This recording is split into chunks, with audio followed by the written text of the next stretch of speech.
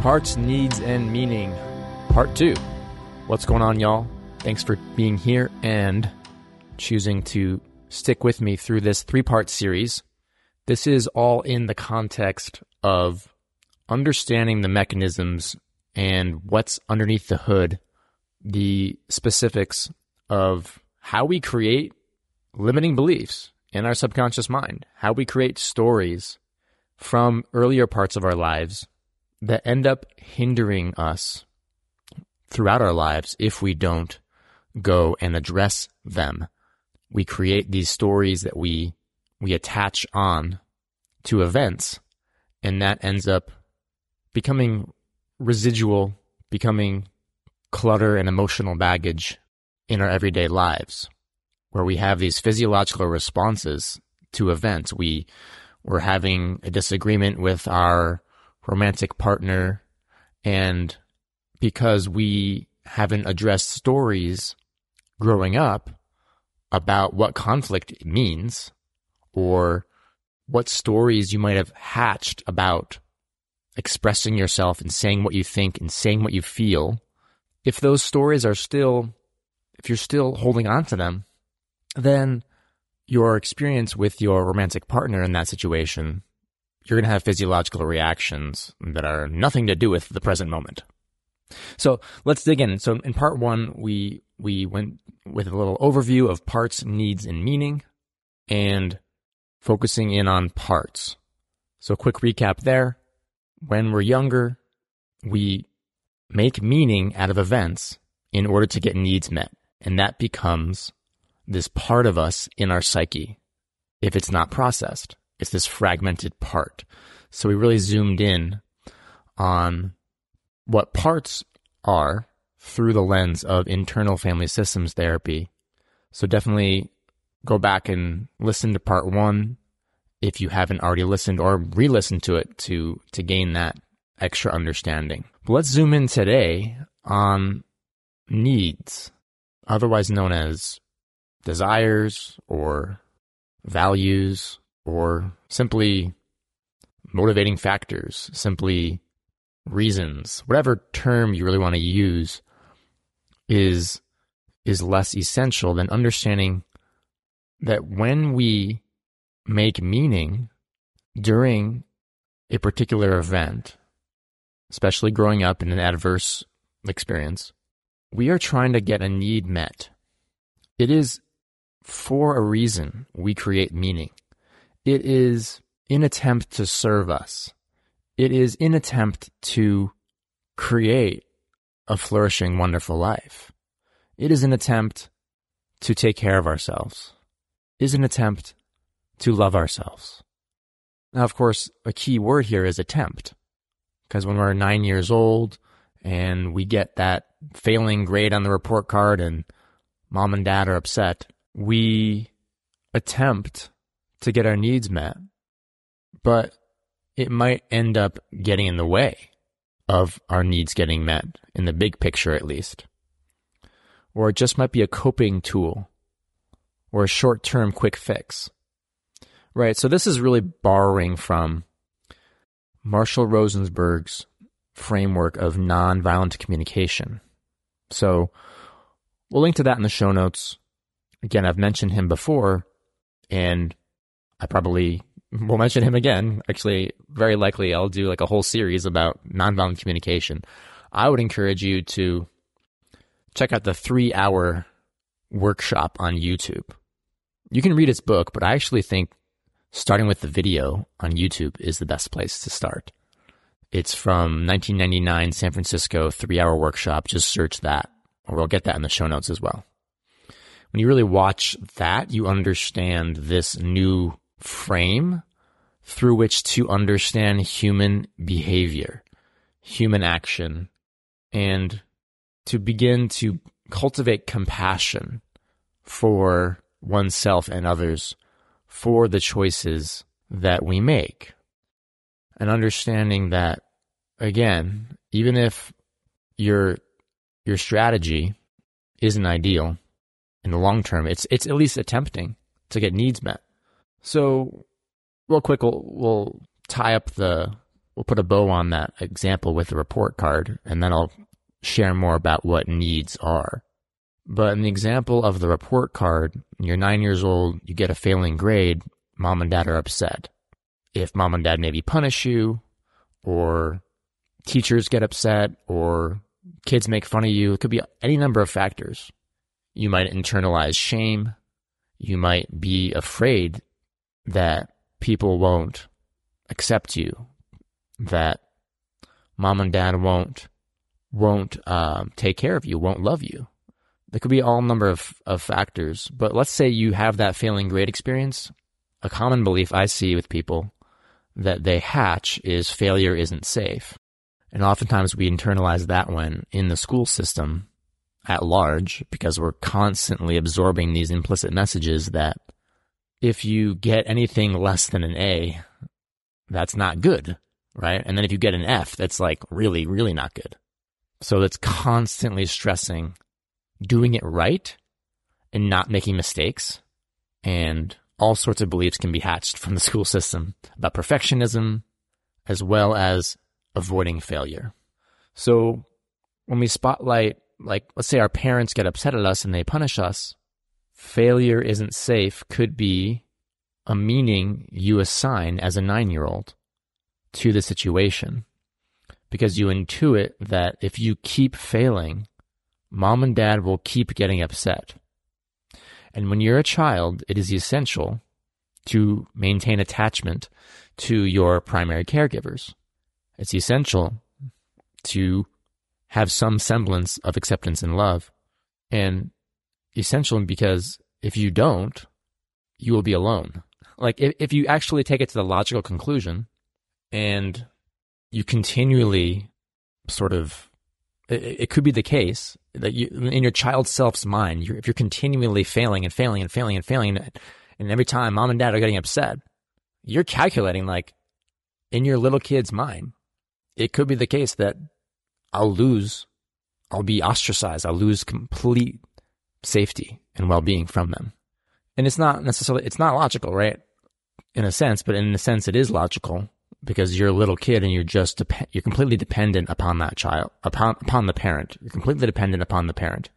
So you can't be alone. You can't not be dependent upon the parent anymore. That would not be safe as a young child who can't survive without adults.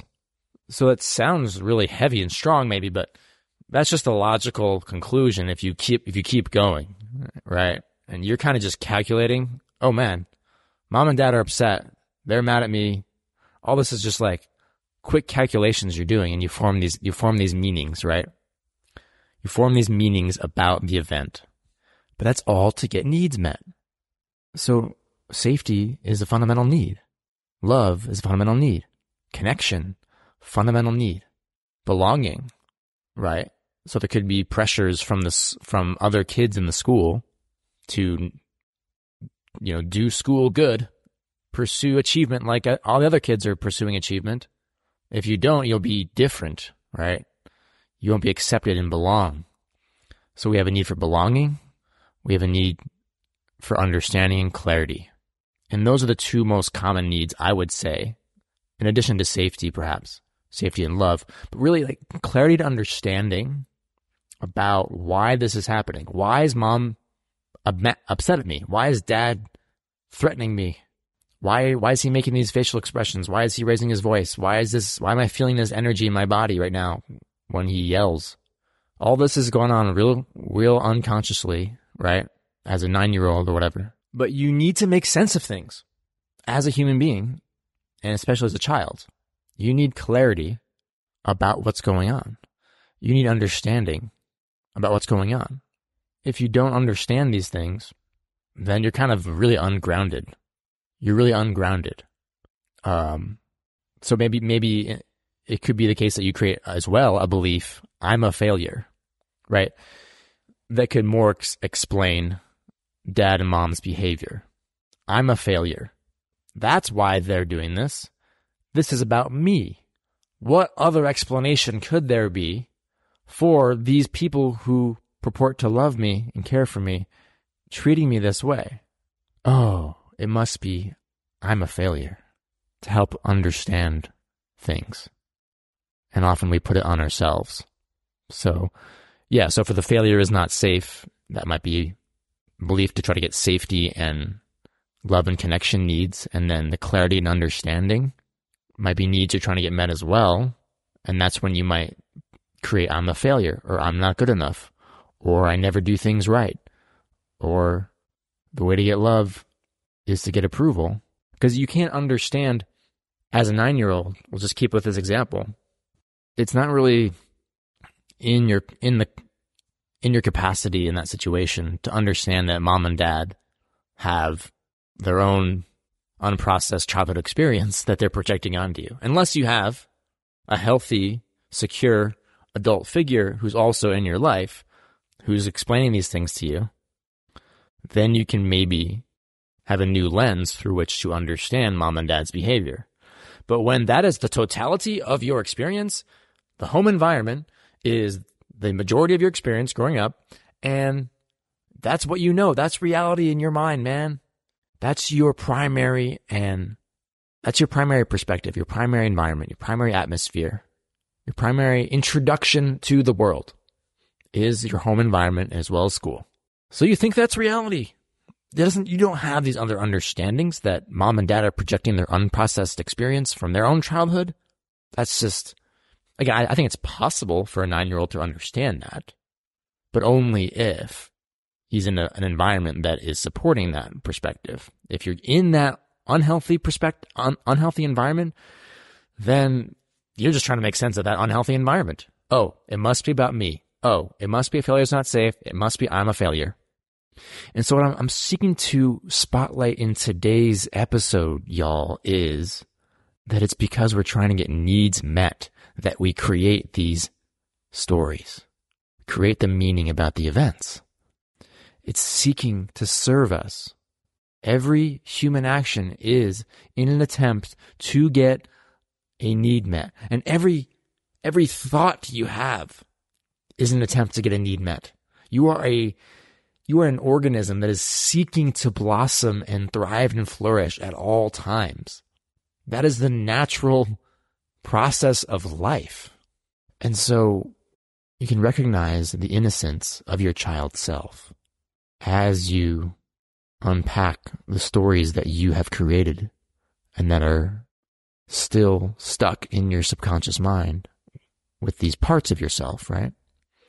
These younger versions of yourself. They created these stories. They did that because they were trying to serve you. And we can invite love and compassion and appreciation for the efforts. Other needs that come into play in our lives. There's needs for visibility, to be seen for who you are. There's needs to be heard, to be understood. There's needs for excitement, needs for purpose, growth, challenge, creativity. There's needs for health and well-being and sleep and food and air. And there's needs for compassion and warmth and nurturing and to matter. There's these different types of needs that we're always seeking to get met. And so when we begin to invite that lens, we can invite compassion for the stories we created in perhaps difficult situations. And we can understand that maybe the stories we created actually, in the big picture, weren't meeting our needs or don't meet our needs in the big picture. Maybe they did as a short-term coping tool in the moment when mom and dad are upset at you for the failing grade. Short-term coping tool, just like, let's take another example. You are stressed and you go eat cookies and you feel less stressed while you're eating the cookies. You get needs met in the short term for pleasure and comfort. Like, the needs do get met at some level. But of course, we all know that if you just eat cookies when you're stressed, you're not solving the problem and you're not nurturing your long-term needs. So what are the other strategies to get those needs for comfort and pleasure met, right? Maybe you just need to take a deep breath and connect to the parts of you that are stress and comfort your own self. That would be a life-serving strategy that would serve you for the short and long term to begin the process of self-connection, as opposed to numbing with the cookie, right? Or you could go take a walk, and you could go move your body a bit and have some pleasure from the endorphins, or different strategies that could be more in line with your long-term needs as well. So the point is that we can look back at the stories we create, like I'm not good enough, like I'm a failure, like failure isn't safe, like I'm not worthy of success. These different stories. We can understand we were trying to get a need met, but are there better ways to get those needs met than to continually believe it's the absolute truth about me that I'm a failure? Are there better ways to get those needs met? Yeah. We're trying to, I'm a failure. We're trying to get a need met for clarity and understanding, maybe acceptance and belonging. Well, what are better ways to get those needs met, right? We can see, actually, the school system was the problem, trying to force you to do things you didn't want to do in this age-segregated, extrinsically motivated environment. Oh, the school system was the problem, not you. Literally 100% about the school, 0% about you. Literally, that school system exists because all the people who are perpetuating it are projecting their own belief structures because they were conditioned when they went to school. And it's all a manifestation of that. It's literally nothing to do with you. We can have a new perspective. As adults, we go back, we look at these stories we created when we were 9 years old. You can have a new perspective. Oh, maybe it was nothing to do with me. That meets my need for clarity in a more effective way, right? So we can actually better get our needs met. We can love and appreciate the part of us that created the meaning, that created the story, recognizing the attempt to get needs met. But now we can say, what are more life-serving ways to meet those needs? Can I perhaps let go of this story, right? Can I perhaps let go of this story, and I will meet those needs in more fulfilling ways, more effective long-term ways. This is the process of growth and healing. So this extrapolates to every single belief we create, every single story we create, every single meaning that we create, that we attach to events growing up and other times of our lives as well. We can recognize that we're always trying to get needs met. So as you begin to build a vocabulary of needs, you'll begin to understand yourself more and understand the events of the past and begin to let go. Now, the process I go through when I work with people and work with myself is much more specific than what I'm outlining here for how to actually let go of the belief and communicate with that part. And perhaps I'll get into that in the future. I imagine I will. But I wanted to just outline in this 3-part series these 3 elements of parts, needs, and meaning. We have these parts of us that create these stories in attempts to get needs met. So this applies in beliefs about ourselves, our self-worth, beliefs about work ethic, right? A lot of us grow up in these cultures of you need to work hard in order to be a good person and work for work's sake, this Puritan work ethic, and getting approval from working hard. And this is the only way to success is to work hard and strain your body. These are stories that a lot of us inherit. So we do that. Beliefs about money as well, by the way. Money and work ethic. We create these beliefs in response to our environment, in response to our events that we experience. We're trying to get needs met. Work ethic, like a big one I see with people, with clients is, the way to get love is to work hard, or beliefs along those lines, that when we're in these environments that instill this work ethic, right? We realize that if we don't do that, we won't get the love. That's the meaning we create. Because that an installation, that pressure from the environment, from the adults, to do the thing that they want you to do from their own belief structures, you start inheriting that in order to get a need met. Then we ask ourselves, how is this belief getting in the way now that I'm 25, 35 years old? And I still believe that the way to get love is to work hard. Maybe I can still work hard towards my goals without having this extra physiological sensation of urgency that's coming up because this program is constantly running. That you need to work hard because you won't get love. That's the program that's up on the operating system. When we can release that, then we're free of that. And we can still choose to work hard. But you don't need to tie it to how to get love. You don't need to tie it to your self-worth. You don't need to tie it to how you get acceptance and belonging in this culture. Right? That's a big one, the work ethic one, man. It's like you gotta be working this hard and straining in this many hours, and then you'll get approval from others. You'll get praise on social media. People will be like, wow, you worked really hard for that. It's all just reinforcing, and you get this approval and praise and rewards and extrinsic rewards and motivation, right? But if we just let go of all the beliefs that are tied to that, we don't need others' approval because we love ourselves and we approve of ourselves. We don't need to prove to them how much we work hard. We don't need to have these beliefs anymore. And we can still get our need for love met, and we can still get our need for achievement and accomplishment and growth and challenge and meaning and purpose that come from working hard.